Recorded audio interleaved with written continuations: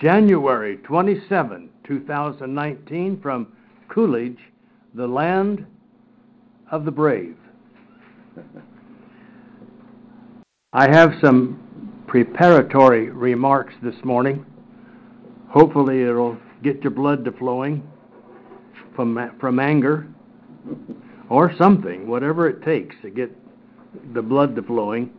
I want to first of all mention that in Daniel's class, or in Neil's class on Daniel chapter 10, I'll have a statement to make. Preparatory drama in its various scenes are the cradle, and out of that cradle comes the declaration 14 verses later. Now think about that. You have 14 verses of preparatory drama. In all of its scenes, Daniel affected, others affected, but that is as vital as the declaration that he makes about what he's going to be talking to Daniel about in verse 14. That's a great way to teach a class, folks. The preparatory drama before you get to your point. Build it up. Build on it. Because that is as important as the declaration. Sometimes people say, well, just get to the point. Well, if you're dealing with controversy, my philosophy is I give people my point first, and then I go back and try to provide evidence for that point. But here we're not dealing with controversy. We're dealing with the declaration of God. And when God makes a declaration, he has a preparatory drama. Remember that. And the drama is just as vital as the declaration. It gets you realizing the seriousness and the importance of where God is going. Don't discount the drama. And it's a part of God's dimension of us revealed to us about ourselves. Hey, of course you caught that. Yes. I think it could even be called anticipatory. Oh, that might even be a better word. It starts and it builds and it builds and it builds, and by the time you get there, man, I'm ready for this. Yeah. Yeah. When we're dealing with a controversial issue, I usually state what my point is and then go on to how I got there so that I don't leave people wondering, well, where is he going?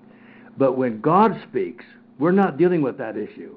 No. When God's making a declaration, or when we are making a declaration, folks, every class, if you had the time to prepare the drama so that when your question is raised, the answer is given to that question raised, everyone is in anticipation of what it is. You know, that would be a great class in hermeneutics. Yeah. Or homiletics, I mean. Also in hermeneutics, one is the preparation of delivery, and the other is how to study the scriptures, hermeneutics. Now, that being said, forgive me if I infringed on your territory, but I just had to, I got to thinking about that this week. I think you're right, Sid. Just really think about, because we don't find out what Daniel is going to be, what is going to be said to Daniel until he gets to verse 14. Yeah. And a lot goes on. I mean, 21 days, 27 days. I mean, several days go by. And, of course, the suspense is mounting. So the chapter starts with him in just the absolutely down in the dumps. Oh, yeah. Terrible situation. Yeah. Emotionally, physically. Yeah. He can't even eat. He can't even eat. He's an old man. Yeah. I mean, we offered the guy possum and he didn't take it. I mean, he was bad off. And then I talked about Well, let's not go there. Okay. But you know, it's a great way to write a story. But it takes a lot of thought and preparation. I was thinking about how to write a motorcycle story in that principle of building the suspense. But you know, there's a way to do that, maybe occasionally, maybe you couldn't all the time. But think about preparing your audience with an element of suspense, and then you come down to your last paragraphs and you hit them right between the eyeballs. Hard. That's what God does. Mm-hmm. All right. Number 2. That's item number 1. I want to say this because there are always issues, and I have said this before. I've just got several introductory, preparatory statements today. Whatever originates with God is by its origin spiritual. Anything that originates with man, a religious system or anything else, is carnal. I'm not sure that carnal is the right word, but if you grasp my meaning, for now, we'll fine-tune the terms. That includes the beginning of something. If it begins with God, if it originates with God, by its origin, it is spiritual. That includes its purpose and its demise. So he can say on one hand, the earth is spiritual in Genesis chapter 1, verse 1, because it was God-breathed. It was spiritual, had a spiritual source. It began with God.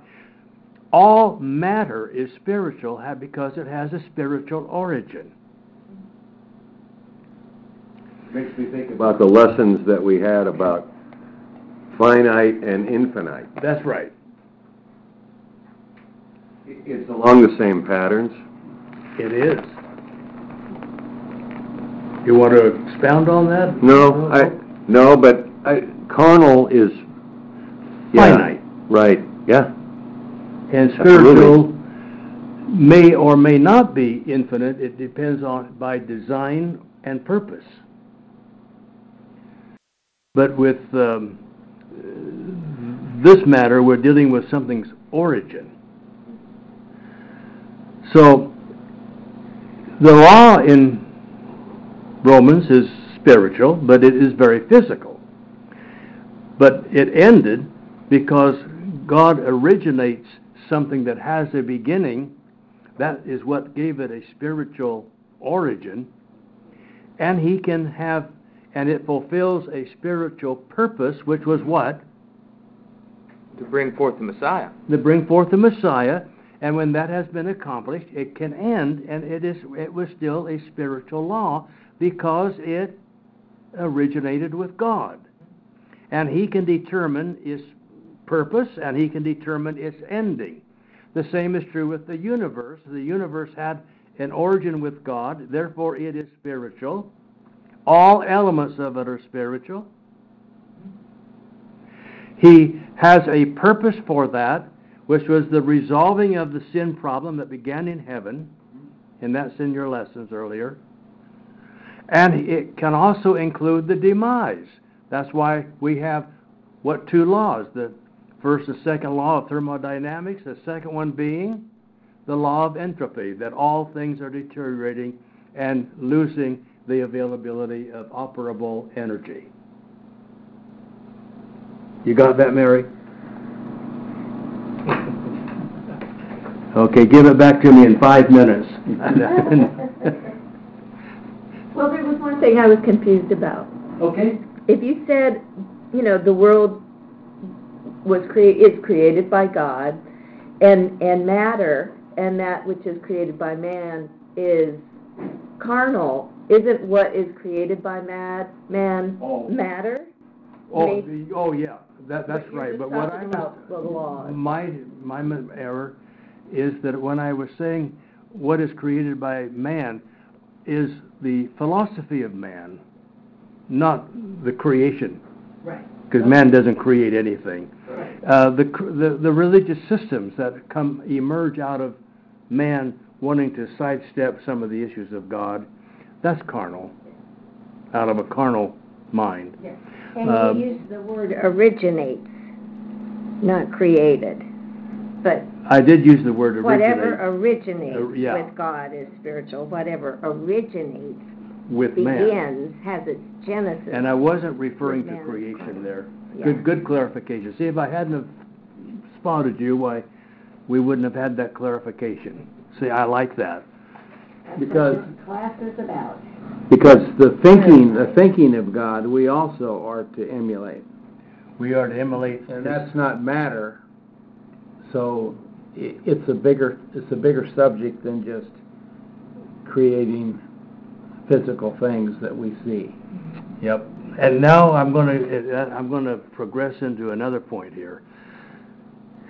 And this is simply defining faith in a practical way. See, we've just defined what is spiritual. Spiritual is anything that is in accord with God's origin, or what God has originated. It can be in purpose, it can be the design, it could be in payment, like the Corinthians, I believe it was. He said, you have received spiritual things because they were spiritual, because they what? They originated with God and came through the apostles. And you have returned to them carnal things. And you've exchanged carnal things for spiritual things, and making them both of equal importance. That's in 1 Corinthians, I think, chapter maybe 7 or 14. All right, enough said on that. Now, believing what God has said, that's what determines what is spiritual, is its origin. You understand that, Mary? It's got to be, it has to originate with God. And Genesis 1 says that the Spirit of God was in the developing process of all of the physical universe, in my paraphrase. Now, believing what God has said, believing what has originated with God about things that we cannot see, is faith. Anything that you can see is in violation of faith because it is seeable, touchable. So what God has said about things that we cannot see, that's subjective faith. That's our faith toward what God has said about things we cannot see. Our faith towards the faith. Our faith toward the revelation, or the faith, in Jude 6. If it is seeable, it is certainty, and everything that is of certainty, also it is said that it is temporary. It may have originated with God, but if you can see it, it's still temporary. What does that say about the earth will never end? Theory. It doesn't match. The earth is winding down. The law of entropy is certainly taking hold, and eventually the energy sources of our universe, and I don't project into anything on that line, but eventually it's not intended to be here forever because it has served its purpose. Its general purpose was to deal with the sin issue that began where? In heaven. See how all that fits? And its purpose is the spiritual And part of it. Even in its design, which is to wither away and die, because that shows the opposition from spiritual things. It serves its purpose even in its deterioration. even in its demise. Sure, it served its purpose.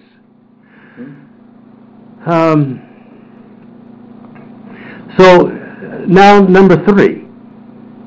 These are not necessarily tied together, not sequential necessarily. But the church originates with whom?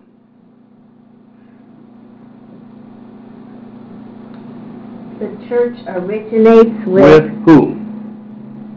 with Christ. Well, Died for with it. God.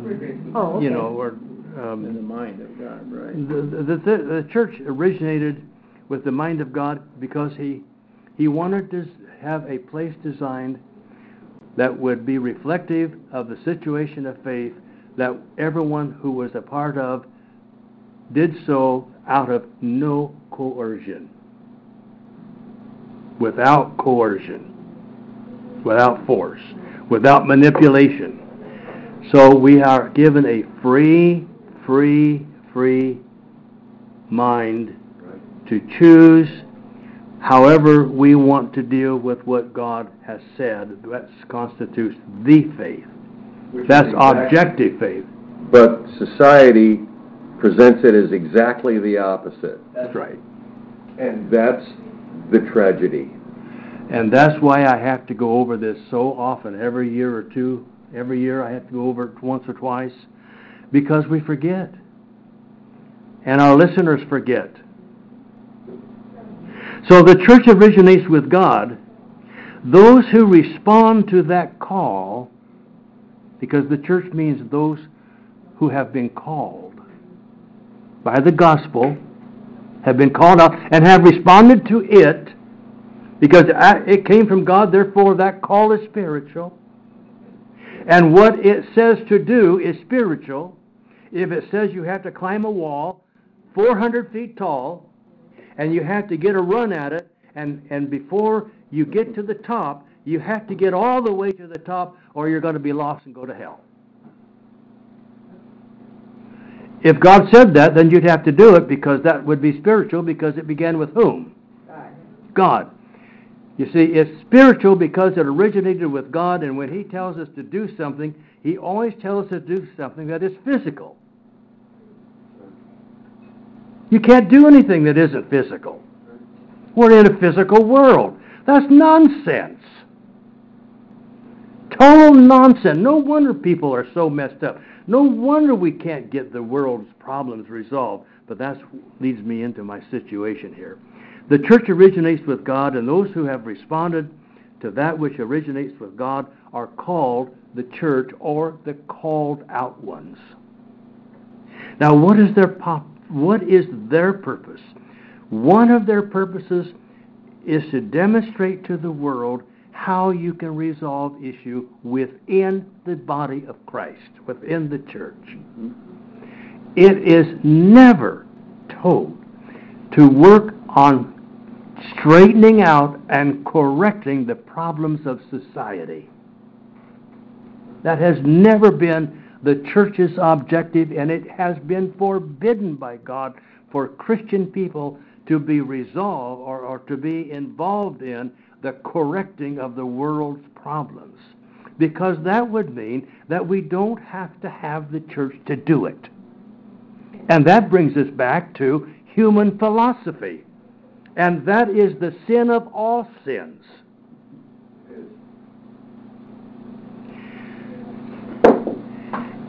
The church is meant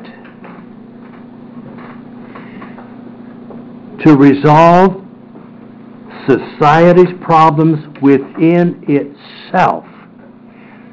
In the Bible, we have a great example. How many of you folks own somebody? Own. Own. O-W-N. How many of you own anybody? Well, you do. You own me. I wish. But it's marginal.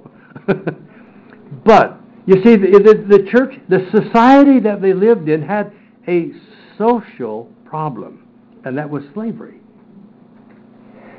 Well, now we have a lot in the Bible talked about slavery, but it is never condoned, nor is it ever condemned.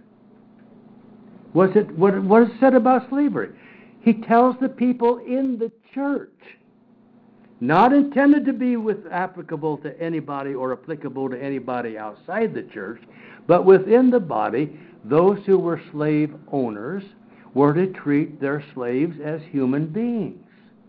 And those who were slaves were to treat their masters as human beings. He solved the problem within the church. Now, why did that become a threat to the Roman Empire? Because when the people began to see what was going on in the church, and that slavery was being naturally abolished, they rose up a persecution against the church. Because they had resolved the social issue. We have not resolved any social issue in my lifetime in the church. We don't even know what they are. We try to correct society. Right. You can't do that. It will not happen. It cannot happen. And God would not allow it anyway, because that's not how God functions.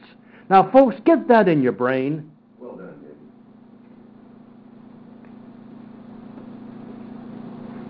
Well done. You understand that?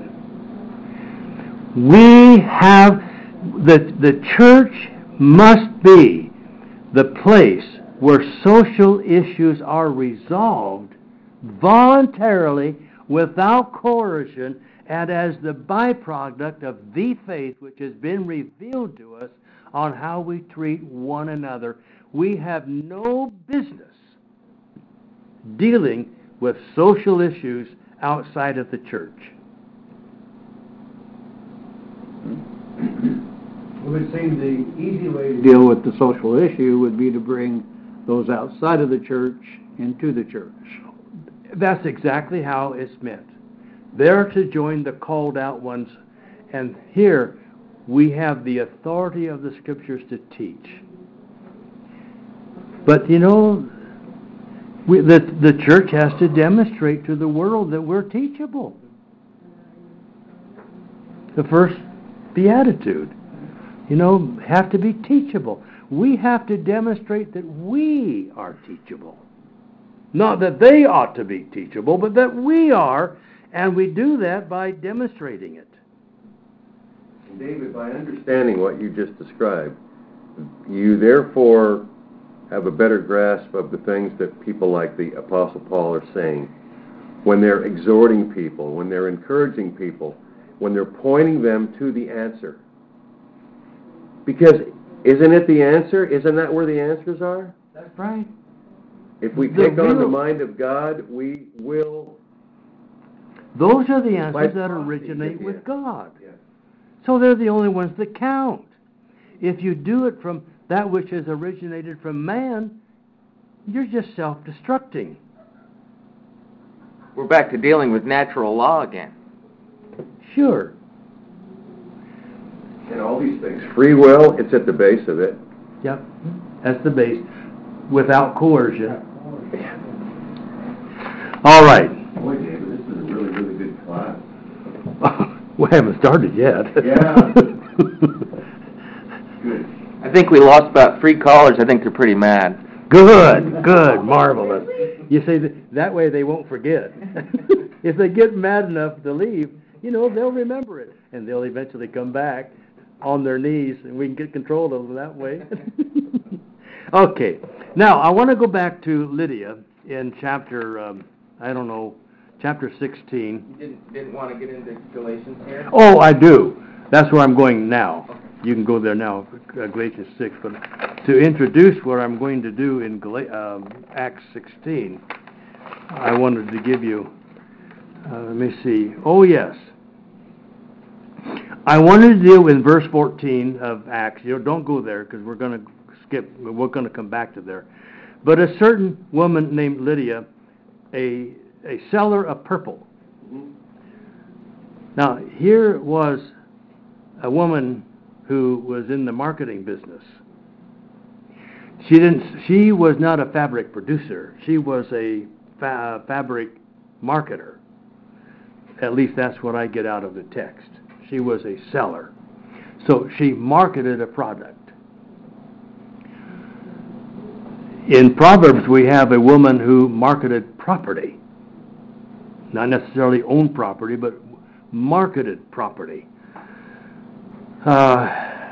Great occupation. Anyway, and of the city of Thyatira, which worshipped God. Now, I want to talk about just briefly, before we get into our lesson this morning, this idea of worship. If you go with me to Galatians chapter 4, And I hope that it's verse 13.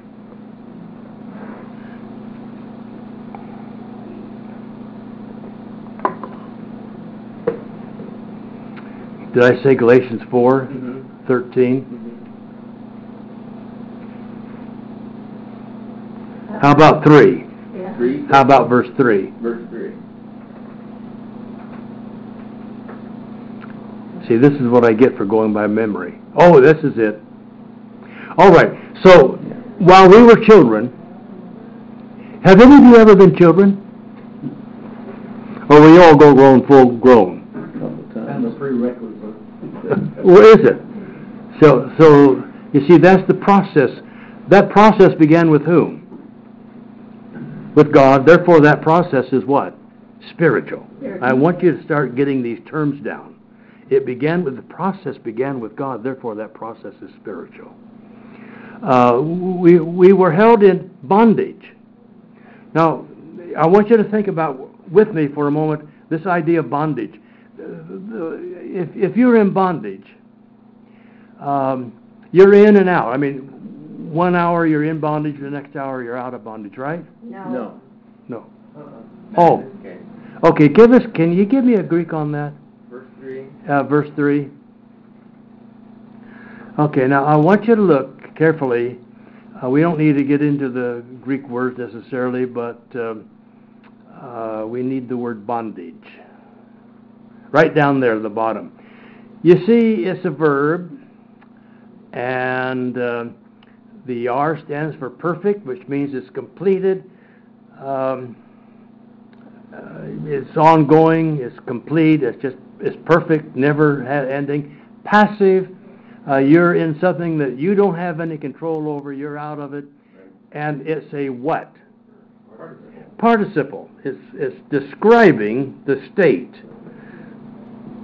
And the rest of that is not relative at this point, but participial means it's a verb that has been turned into an adjective, and it means it's like a noun is a state of being. It almost takes on a state of being. If you're in bondage, you're in bondage. How many hours a day?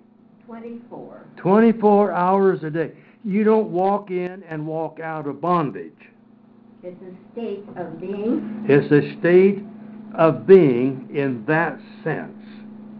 Not the same sense as a noun. It's a description of a group of people who are in that state of being. That's right. It's a description because it's an adjective. It's a description of the state that those people are in. Now, I want you to go to Acts 16. And why I've been harping for 2 weeks or 3 weeks, well, maybe 10 years,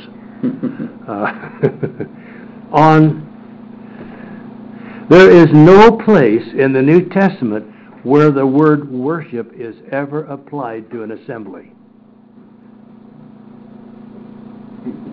Yeah. You don't think that's significant? How many people go to worship today in Coolidge? Everybody but us.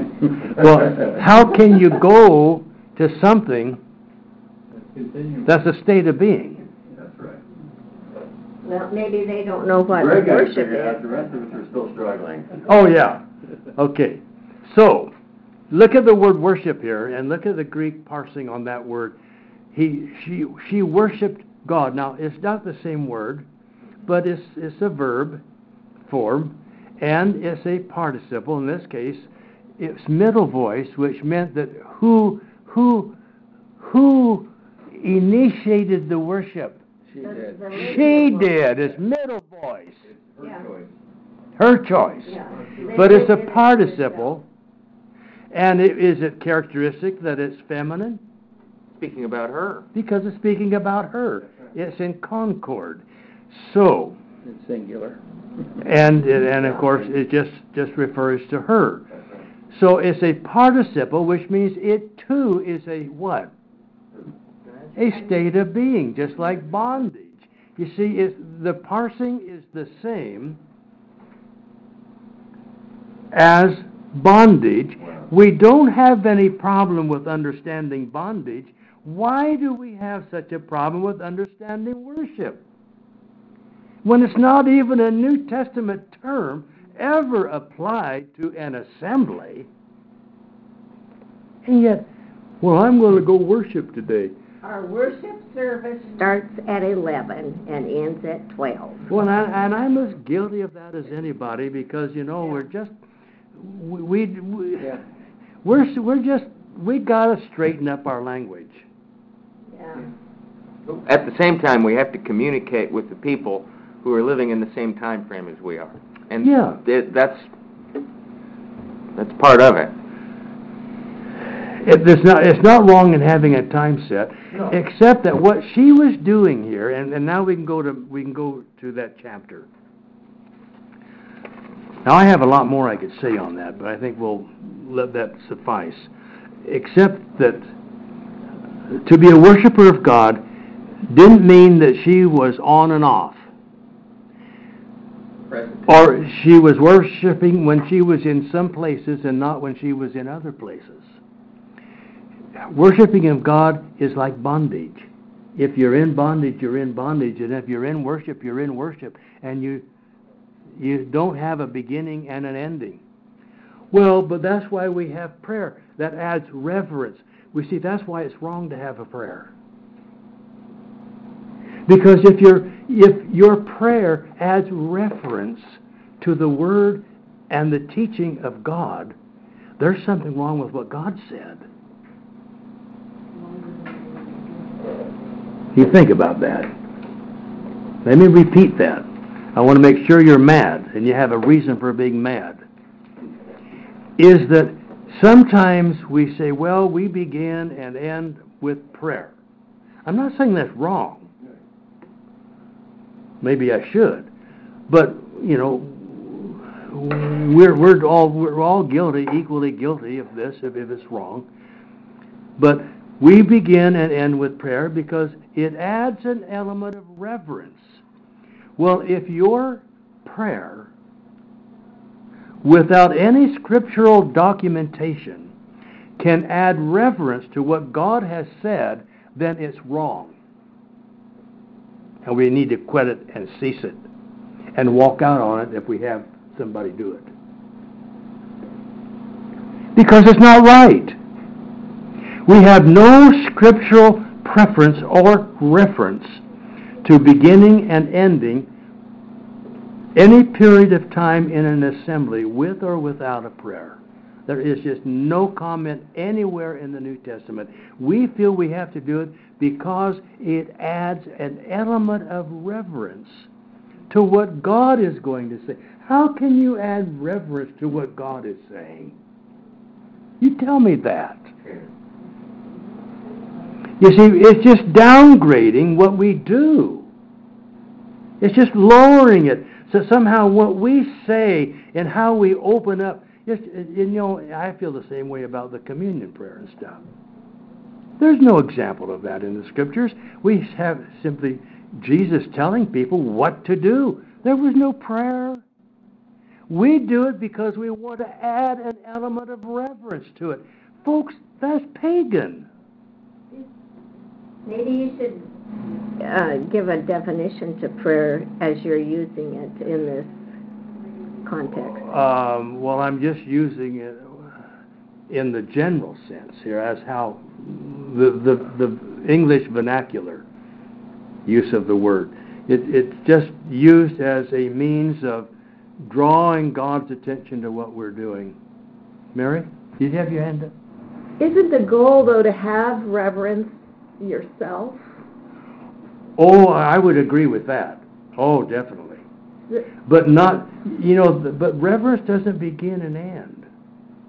That's what I'm not advocating is that we don't reverence is also, well, that's only used one time in the Bible, and it's used for God. And you know what the word reverence means? What the word reverend means? It means terrible. Terrible? The Hebrew word reverend is God is reverend. That's used one time in the Bible. Yeah. It means God is full of terror. So if we said Reverend David or Reverend Neil? That would mean we're terrible. Well, but that would be accurate. But that would. Yeah, we call it like We're talking wrath here, nothing else. Yeah, I love it. Doesn't the whole thing that you're talking about come under the umbrella of repentance and getting in step? Yeah, every 10 minutes. Right. Well, you see, that's the thing. You know, either you're in time with it or you're out of time with it. And you know, I don't know about you, but I'll ask you. I can't imagine, you know, when you're on the freeway and your cell phone's ringing and you're working, you know, I'm not being reverent right then. I'm not worshiping. I'm not. I'm trying to stay alive, maybe. You know. But that's the sense of reverence, is because you have a reverence toward life. Well, I agree. Yeah, you know, I mean, there's a lot in this teaching, you know, but there are times when you do turn your thoughts and your attention to that. Oh, but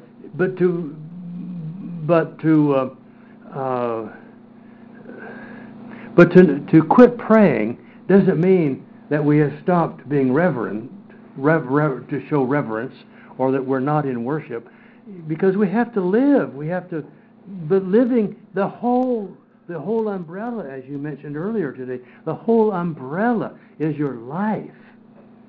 And in living, you have to eat. You have to go to the potty. No, most people do. Really.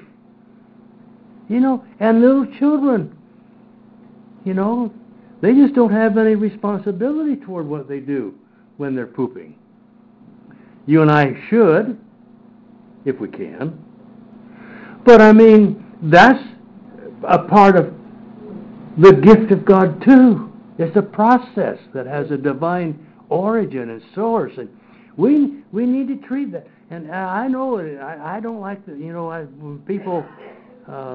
I've got a division in my part of my brain that out of the side of my truck, I have hydraulic levers that go out, and then a thing rolls out that's flat, and when I pull alongside of a car, I can bump up against it and push it off because it's been retarding my drive. They can pay the price. Oh, I've got it all figured out. But you see, that would be in violation of worship, violation of reverence. But we think that somehow studying the Bible is more reverent than living the Bible. There's no difference. We have to study it to know how to live it. But you have to study it. And so that's what the called out group was designed to do, was to study the Scriptures, to learn how to make applicable living life in a corrupt society. That's why it's called, ecclesia is called out. We don't do that. We just don't do it. Oh my. So I wanted to deal with this idea of worship, that because last week, you know, I made some pretty harsh statements that the people who have on and off stuff, they're the most Calvinist of them all, because that came out of Augustinianism, that somehow we have to. This is a sacred part of life, and this is a secular part of life. Folks, when you're a Christian and you're in Christ, all of your life is sacred.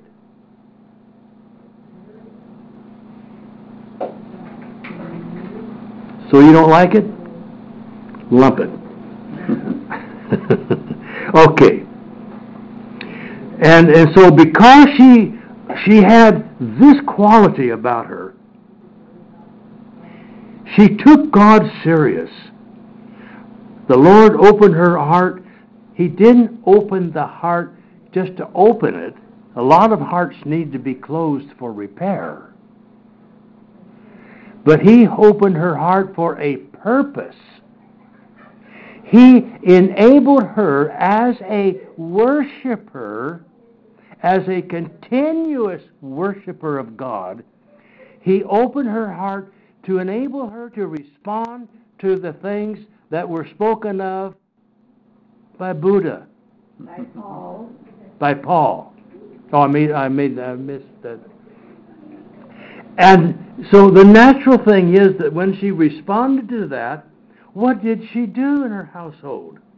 She was baptized and had all of her servants and folks baptized. We don't know who all was in her household, but they apparently had been part of this. And I want you to get this setting again, because that's all a part of the drama here, of the earlier part of this, which I didn't really emphasize as we came to it. But they went outside the gate to the riverside where we were supposing that there would be a place of prayer. I think that's verse 13. And then we sat down. On the ground, I suppose. I suspect so. Or on rocks, or... Yeah. And so here was a place, we don't know whether there was an audience or not, but before he could do anything, he had to sing a song. I'm being sarcastic. Mary, forgive me.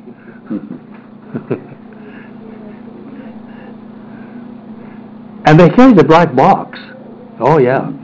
So, anyway, they sat down, and he began to speak to the women.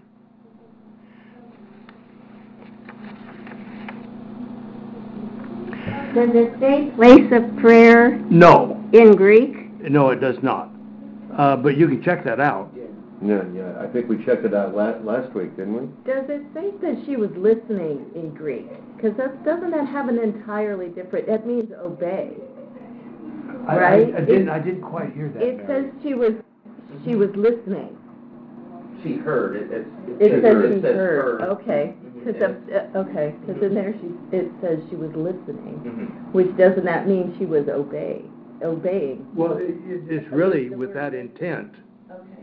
Listening with an intent to respond. Yeah. Yep. And you have to listen first before you know what to She do. was listening too.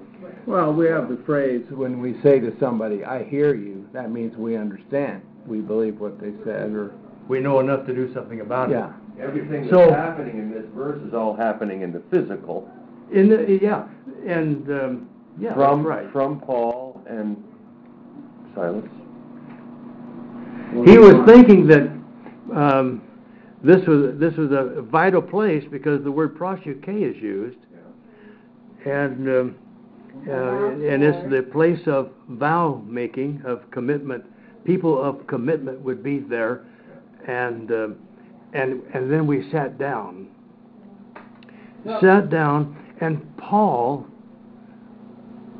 sat down with this place that was probably predominantly women. I got a question to ask you in conclusion today. Where were the men? Is that the question? Well, no, not here, because we don't know. That would be a legitimate question, but we don't know. They may have been out in the fields or something. I don't know. Yeah, right. We don't know. It was a Sabbath day, it did say. Oh, was On it? the Sabbath day. Okay. So that would have been Saturday for those folks. Yeah. So here you have a place that was a center of committed women primarily. Now we don't, the word gune there is the word for women. There is no word for wife in the Bible. The word gune means all female. So there is no distinction between a married woman and an unmarried woman in the sense of the grammar. But that's immaterial for now. Let me tell you this. Let me ask you this in conclusion. In verse 14, or verse 13 and 14, we have Paul sitting down, and women had assembled there. The men may have assembled somewhere else. They may have been in the synagogue. Some of the synagogues did not permit women, so women had their own place, and it was called a place of prayer. The word place isn't there, but the preposition would suggest that it was a place. You can't be in or out of something that doesn't exist. And he's not talking about a state of being. You can tell that by the context. And you can tell that by the context. So we've got one cradle here. We're all part of one cradle. And then he speaks down. The question that I would have, he sits down, speaks to these women who had assembled in this particular place at this particular time. And that's where his focus is. If you had been in Philippi, is that where we were? Cyrus. No, we were long gone. Yeah, we're still in Philippi. I thought they were in Macedonia. In verse 12. Yeah, Philippi. Oh, Okay. From there to Philippi. Yeah, and so in Philippi, here, in this situation, would you have gone there? Would that have been where you were found? And because they were there, Lydia in particular, she had a sense of reverence toward God, and then God gave to her, who already had the roots of belief and reverence, he added to her the capability of understanding and of responding. But would you have been in that meeting? With Lydia, you mean? This meeting right here. Mm-hmm, The with women's Lydia. group? Yep. Would you have gone out of your way to been in this group on that day, in that circumstance? Let's pray. Again, why? But we have to, because we have to add reverence to what we've said.